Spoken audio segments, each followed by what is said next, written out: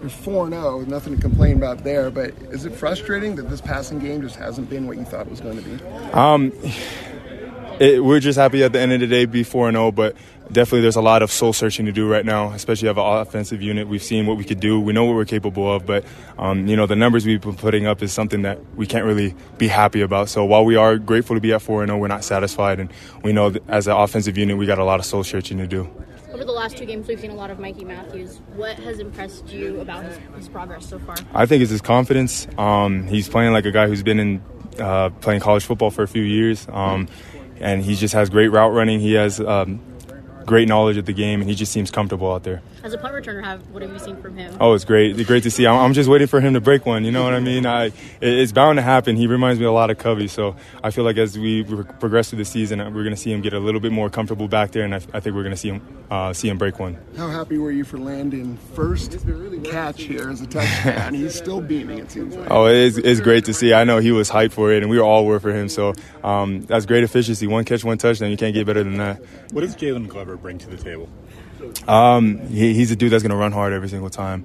We saw it on Saturday with a lot of guys going down. Usually we have a good flow of running backs cycling through, but he understood that once JJ went down, he had to be that guy to kind of put on his shoulders and take all the reps. So it was good to see him running the ball as hard as he was, and it makes you want to block for him even more. You're sharing the sidelines with a defense that's doing pretty incredible things right now. What's it like having a front row seat to that, and what's it like soaking up their energy?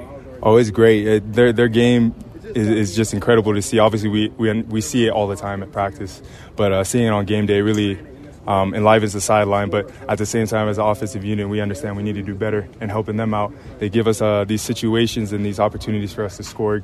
Obviously, we're flipping the field and getting these turnovers, and we're coming up short. We're not getting points on the board. So that's why, as an offensive unit, we are definitely not satisfied where we're at right now, and we need to definitely step up. What do you recall about the last trip to Corvallis and just the atmosphere around that stadium? It's a hard place to play at, especially that chainsaw, man. that chainsaw is just crazy, but. No, they got a great fan base. Obviously, they kind of model their game after us. They're physical. They don't get a lot of 4 or 5 stars, but they have guys that are going to play hard, and we understand that. And especially the situation they're in, we know we're going to get their best shot. They can't afford another loss, so their backs are against the wall. So we understand we're going to get their everything that they have in that playbook. I don't know if you've played a Friday night since you've been here. How does that change things, just having one less day to prepare? Oh, it's nice. I feel like recovery-wise, it's something we need as a football team, and especially going into the bye week. I feel like a lot of guys are going to be able to recover and get a lot of our starters back on the field. So we just got to make sure we handle business on Friday, and we can enjoy that bye week and get everybody back.